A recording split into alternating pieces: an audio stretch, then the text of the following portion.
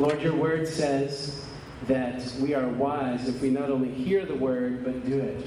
So I pray for me, I'm praying for my family, and I'm praying for this Harbor family, that we would listen to your word in such a way that we would want to do it. Put in our heart the desire to serve and obey as we read the word, and we pray in Jesus' name. Amen. 2 weeks ago, I was preparing for the wedding of Silas Anthony to Shauna Loy, who are now Silas and Shauna Anthony. That's Gabe Anthony's, one of his older brothers. And I came across an article in some sort of psychological journal. And the article indicated the relatively high incidence in marriages of one of the partners, one of the spouses, having a significant medical event and that affecting the marriage negatively. In other words, despite our best intentions in sickness and in health in those vows, at least in the U.S., a lot of marriages where one of the partners has a significant medical problem, often the marriages dissolve. And it just got me thinking, this series, we're talking about Ruth, we're talking about plan A and plan B. So many of us enter into a marriage with plan A of happily ever after. But we find ourselves faced with a plan B. Oh no, my spouse is incapacitated. What should I do? Maybe you're in a plan B. When I look out at you and I think of a lot of our stories in this congregation, I'm thinking of a lot of the plan Bs that we find ourselves in. For some of you, it's your job. You didn't think your job would be this awful.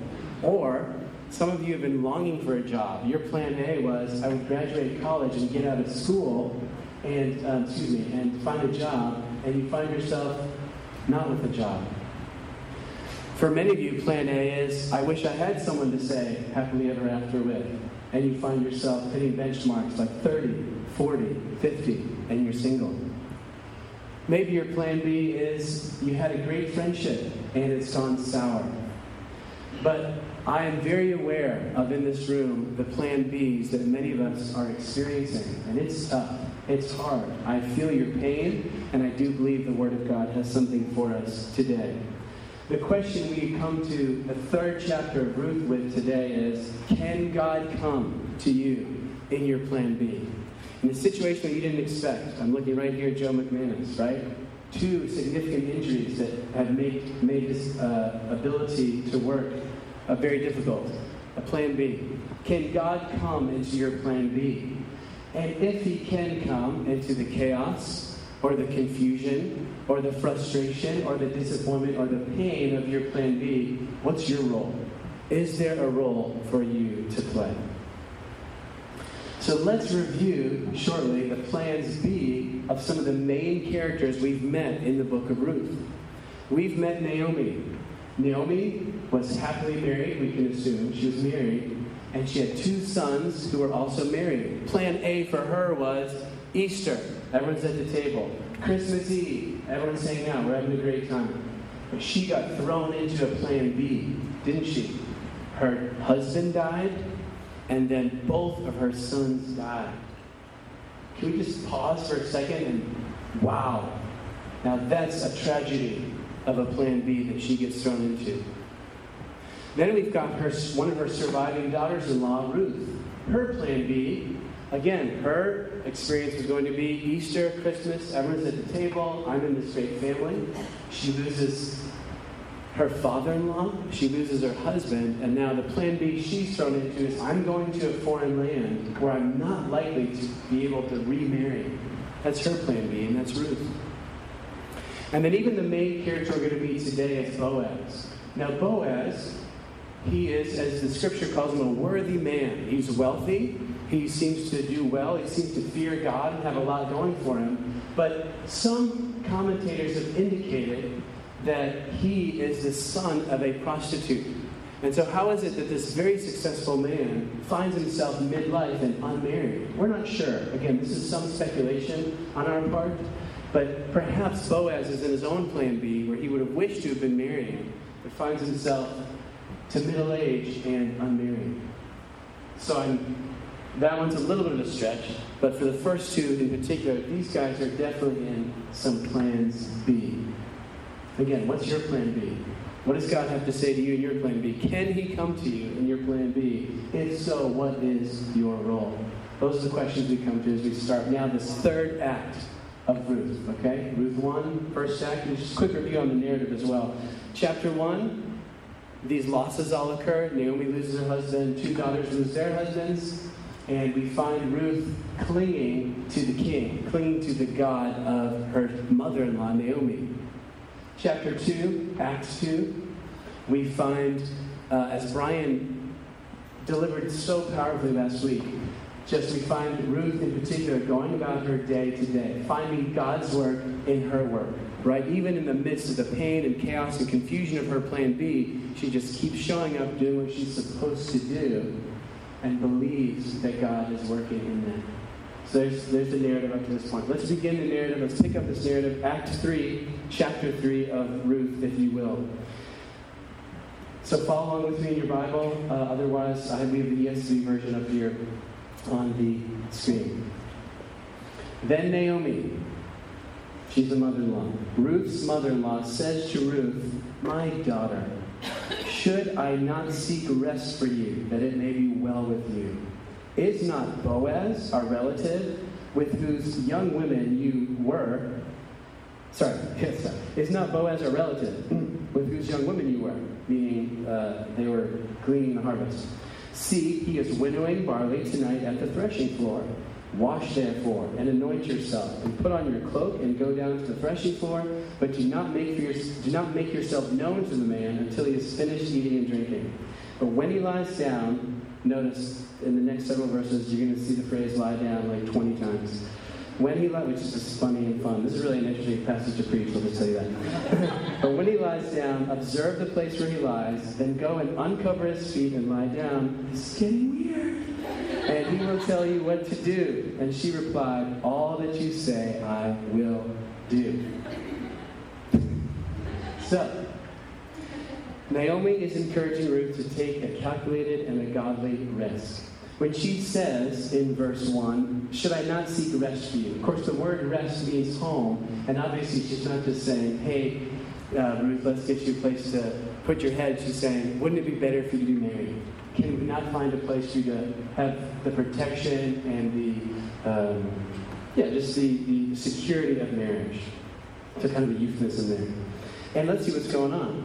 So Boaz, this guy, he's winnowing barley tonight at the threshing floor. So come harvest time, winnowing would be the act of, so they would throw up the grains of barley into the air, and so that in the cool wind, this is happening in the evening now. The days of late summer, early fall are hot days.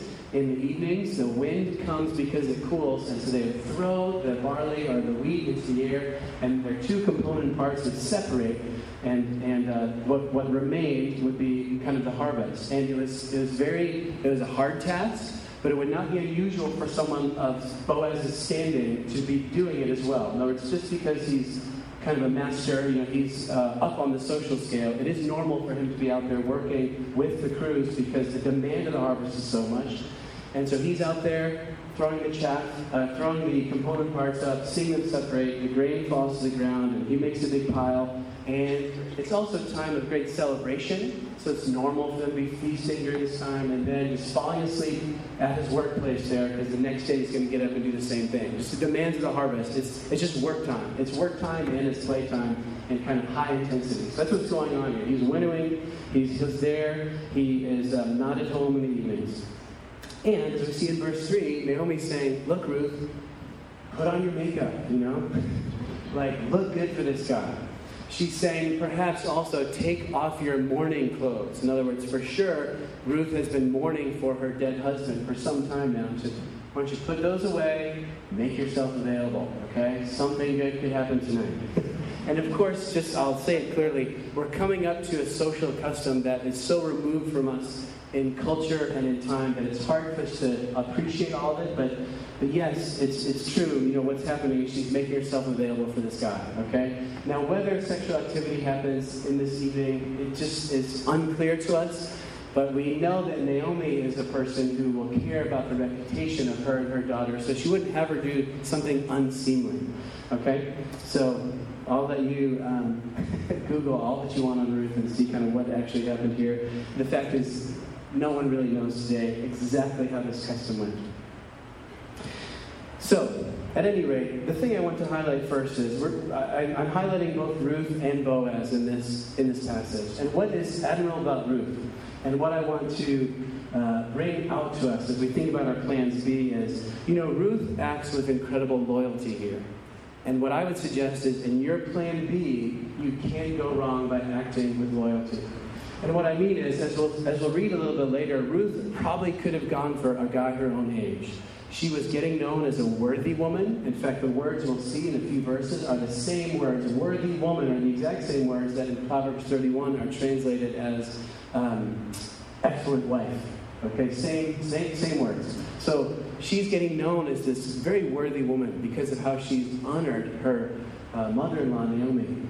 But notice here that although Ruth could have just concerned herself with her own pleasure and her own household, she acts loyally and with loyalty, in that her concern is the line of Naomi. In other words, right here in verse 5 it says, all that you say I will do. Ruth says, all that you say I will do. I will act loyally and I will act faithfully. And so I'd say, you, me, we're in the middle of our plans B, right? It's perhaps chaotic for you, maybe it's confusing, perhaps there's disappointment, frustration. Wherever you're in your plan B, you can't go wrong by acting faithfully and loyally. In your plan B, if you act faithfully and loyally, perhaps involving a risk, you will not go wrong.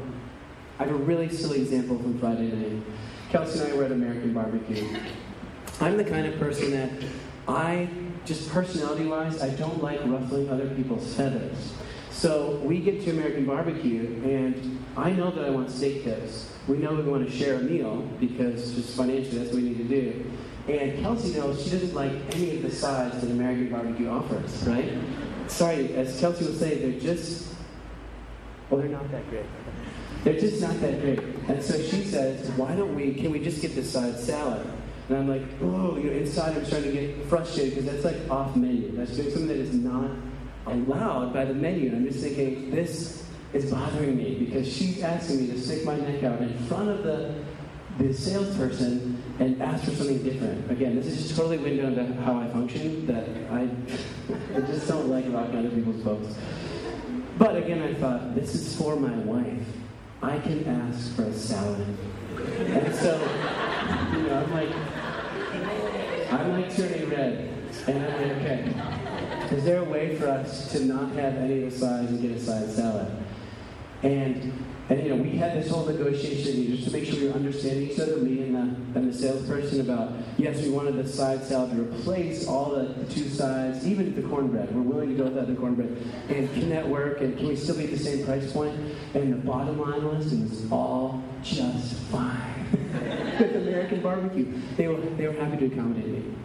So my point is, I was uncomfortable. I took a mini risk to satisfy my wife, operating loyally to her, and guess what? We were both blessed. I had my medium rare steak tips. She had her salad, all at the low price of just the regular steak tips. What a blessing.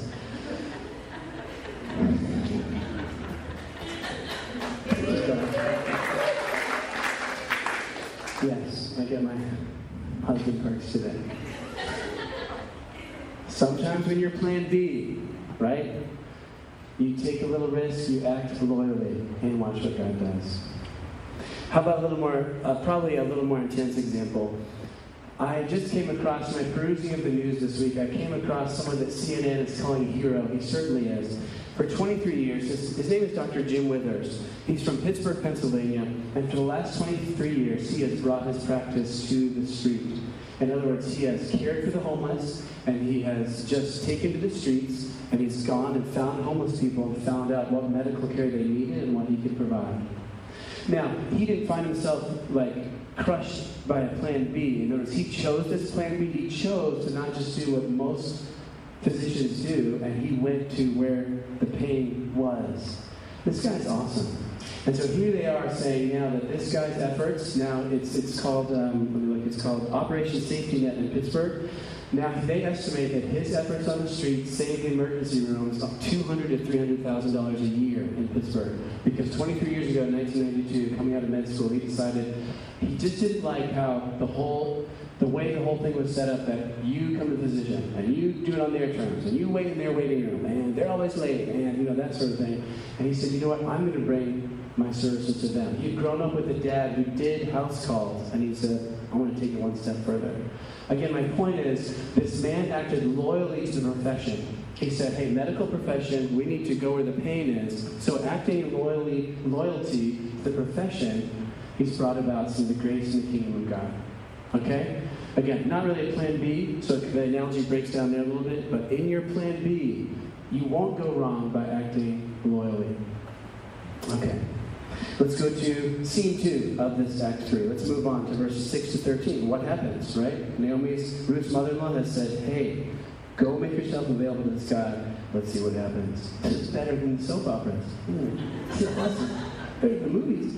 All right. So, Ruth goes down to the threshing floor and did just as her mother-in-law had commanded her. And when Boaz had eaten and drunk, and his heart was merry, he went to lie down, ding, ding, ding, at the end of the heap of grain. Because he would have created this heap, he's going to go lie down there, presumably to protect it. Then she came softly and uncovered his feet and lay down. At midnight, the man was startled and turned over, and behold, a woman lay at his feet.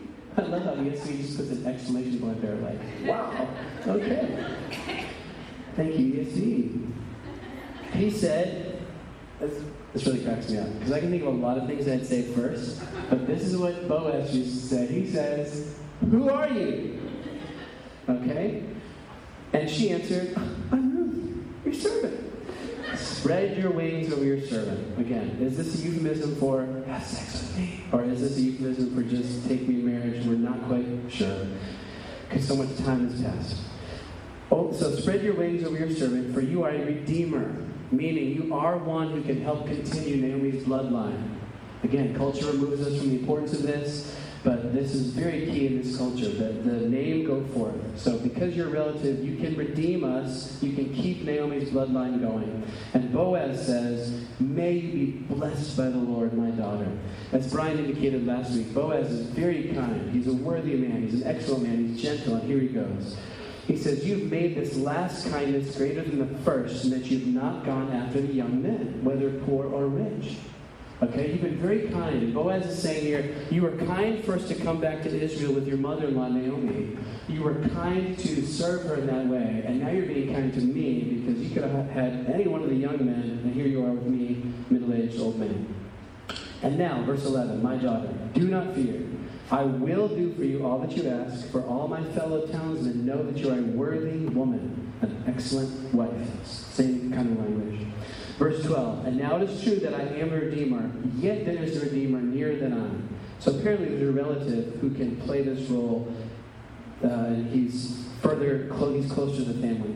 So verse 13, remain tonight, right, stay here, and in the morning, if he will redeem you, good, let him do it. But if he is not willing to redeem you, then as the Lord lives, I will redeem you. Lie down here until the morning. Okay. In your plan B, right? You're disappointed, it's chaotic, it's frustrating where you are. In your plan B, keep your integrity. I find that the integrity of Boaz absolutely incredible. He could have had that woman right there, right? He could have consummated things right there. But he says, wait, there might be someone closer who's more legally apt to redeem you, so let's hold on. And man, if there's a Father's Day message for the fathers out there today, it's this. In your plan B, will you keep your integrity? In your plan B, right? Especially in regards to parenting or being a husband or a father, I can only assume that many of you are experiencing some of the challenges of marriage or the challenges of parenting. And it's so easy to take a shortcut as a husband or as a father. You may wish to take some sort of compromising shortcut, but here clearly from the scripture the message is, if you will act in integrity, you will receive the blessing of God. And there is grace for you to, in your plan B, act with integrity. I want to tell you about a man who just passed away this year of cancer. He was in our sister congregation in Waltham called The River, and his name is Bob Norcross. And Bob and I got to know each other because one of his many daughters showed up in my French class one year, about 10 years ago. And as Elaine and I got to know each other, it became apparent that we were both followers of Jesus. And so then Elaine's dad, Bob, clued into this, and actually their whole family began to attend our home church, CFCF, Community of Faith Christian Fellowship in Boston.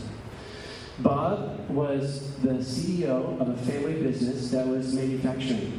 And just to say, I'll just say exactly what it is. It's easier than not. But, so, for example, Brian gave us some beef jerky today. That beef jerky is in packaging. That packaging has printing on it. For that printing, that ink to stay on the packaging, it has to be a certain precise thickness or viscosity.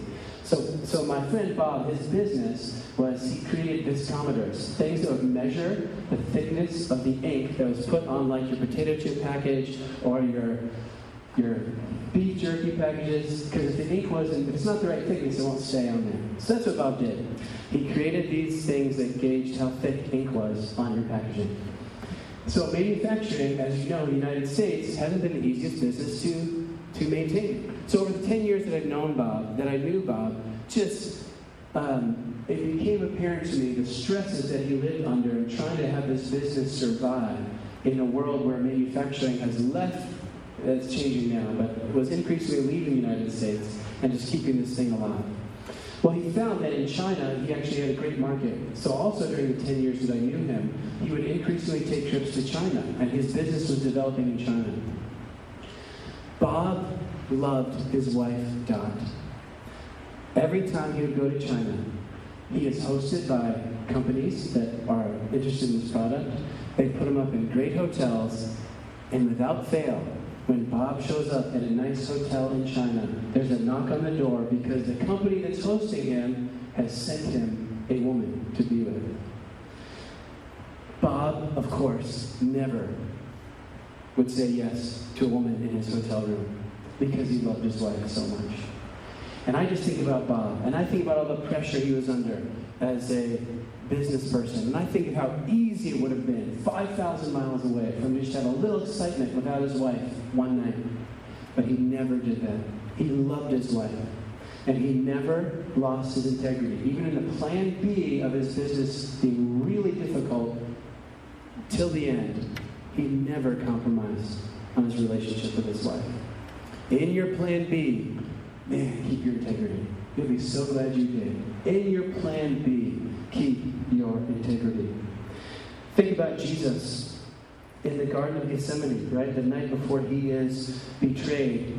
He had an opportunity to not keep his integrity. What I mean is this. If you remember the scene, Peter, I think it's Peter, he gets so upset, right? The Romans are coming at Jesus now. They're coming to get him. They're coming to capture him and take him finally by force. They could have done it for months and years on end, but finally they decide now's the night.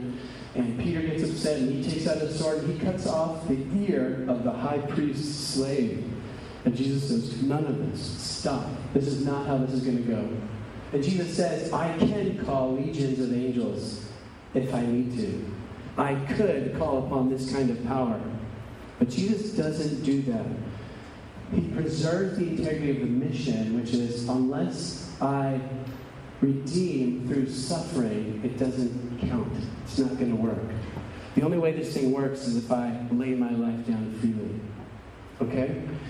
Jesus, Boaz. Boaz is totally a type of Christ for us. Boaz is totally a Christ figure for us. He could have consummated things right there, and it probably would have been okay. In other words, he could have had Ruth right there and then just kind of worked it out and just say, okay, we're going to work it out after the fact. But from my reading of Scripture, it's not what happens. I think he does wait.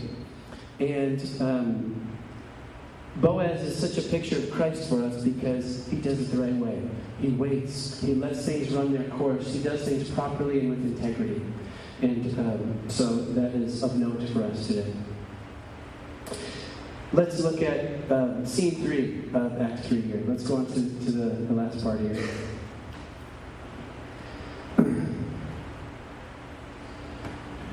So, she lay at his feet until the morning, but arose before one could recognize another.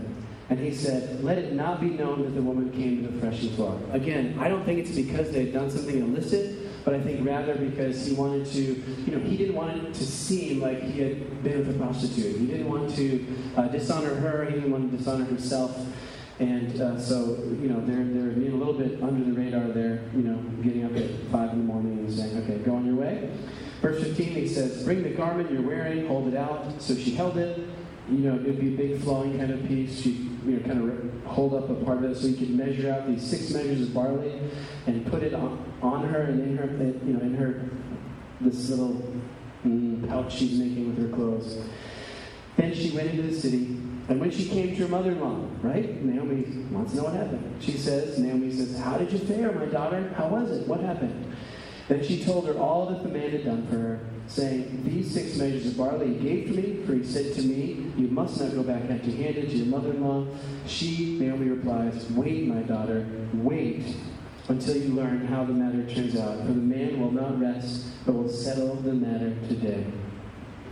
So again, we see Boaz's generosity. He is indicating to Naomi the desire to make good on the offer, and he doesn't, and I think Naomi has it right. She says, let me just read that last verse again. Wait, my daughter, until you learn how the matter turns out, for the man will not rest, but will settle the matter today. Naomi has great confidence that Boaz is going to say yes to this offer of becoming the kinsman redeemer, but first he's going to check to make sure it's legal. So my point, the thing I just want to call from the scene 3 is, in our plan B, we're to keep our integrity, and part of that involves waiting. Okay, at times, keeping our integrity means waiting. Just as right here, Ruth has to wait to see what will happen with the other kinsman redeemer. And that is our lot also. Integrity often means waiting. So I just want to summarize for us. As Brian said last week, in your plan B, right here, you and me, we're in our plans B. Frustrated by this situation. It's chaotic, it's confusing, it's disappointing. The first thing Brian indicated last week was God's at work, right? God is at work. It may not seem like it, but you just keep showing up in life and God is at work. And then we get to today, and what we understand is in our plan B, we are to guard our integrity. In our plan B, we are to keep our integrity, because we just don't know how awesome and how wonderful God is going to work on our behalf. And as we've seen today from this narrative, the way that we keep our integrity is we act loyally. We can't go wrong by sticking it out faithfully. We don't take opportunities for shortcuts unless we don't wait. Unless we do wait. We may have to wait. All right, so in our plan B, we keep our integrity. Just a couple things here. How do you do that, though, right? We're sitting here in our plans B, and sometimes it's excruciatingly difficult. It's frustrating, it's sad, it might be hard. How do you survive and thrive in your plan B? How do you keep guarding your integrity? I just have 2 quick thoughts. These just happen to come from my devotional reading of Proverbs this week. And the first is this. One way that you help guard your integrity is you invite other people in. You invite other people into your pain, your confusion, your chaos. Proverbs 18:1 says this, says, whoever isolates himself seeks his own desire. He breaks out against all sound judgment. So if you're totally alone in your plan B and it's tough, man, let someone else in, because that just helps you have good judgment about things. And the last thing is, you're human, I'm human. At times we don't act in our full integrity. If you have a breach of your integrity, then the other place that the proverb talks about is, it says this, and I think it also says in the Psalms, it says, the name of the Lord is a strong tower. The righteous run to it and find refuge. So the number one thing you do, if you have a breach of your own integrity, is you run to the Lord and you find safety in Him. And you say, Jesus, I'm coming back to you. Because that's why he died on the cross. He died on the cross that in our sin, we wouldn't run away from him, but we'd run to him. He died on the cross that when we don't act with integrity, we don't run away from him, but we run right to him. We say, Jesus, you have all the integrity. Let me be with you. Why do you want to do that? Well, because as Ruth 4 will indicate, you have no idea how big your little acts of loyalty, your little acts of preserving your integrity, you have no idea how big and how wonderful those consequences will be, like the good consequences of it. We find out because Ruth and Boaz do get married, they end up having a son named Obed. Obed will have a son named Jesse. Jesse will have a son named David. And David, as Brian indicated last week, one of the best kings of Israel. And David, of course, gives line to Jesus. So just a little obedience, a little loyalty from Ruth, a little integrity from Boaz. And man, the implications, the ripple effect is amazing. So it is with you and me. Our little acts of loyalty, if we maintain our integrity, even in the chaos or the frustration of Plan B, you have no idea how wonderful that will be for your family, for the body of Christ here in the harbor, for the kingdom coming in the North Shore. Okay, our little acts of integrity matter. We have no idea how big they're going to be. So, as I invite Kevin and Matt to come back up, I think there are two ways that we can respond today. Maybe there are more. If the Holy Spirit gives you another one, just do it. But the main two ways I want to invite you to respond are, first, you got to invite Jesus into your Plan B. If you find yourself in the pain, chaos, confusion, irritation, frustration, annoyance, difficulty of a Plan B, a situation you didn't expect, the first move is you invite Jesus in. Jesus, here I am. And the second invitation would be, if you're in a situation where, gosh, you feel like, man, I've compromised my integrity. I wish I kept my integrity better in this Plan B. Then again, you run to Jesus. And you come to him, and you run to him, because he is a strong tower, and you'll find refuge in him. Okay? Let's stand, and let's pledge to Jesus our desire to maintain our integrity in our Plan B.